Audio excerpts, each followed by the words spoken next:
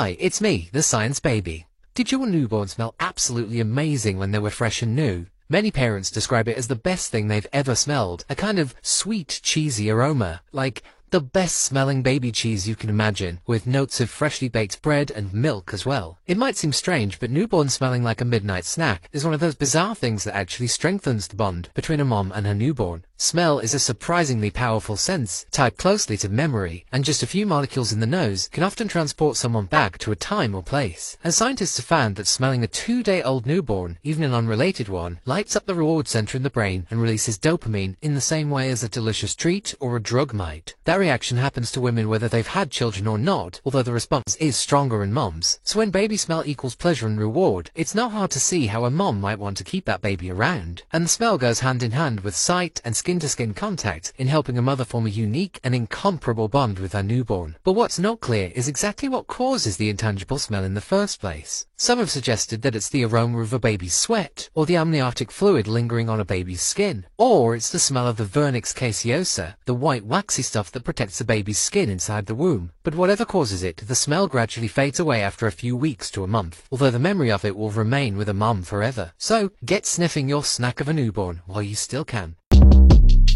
Short Cast Club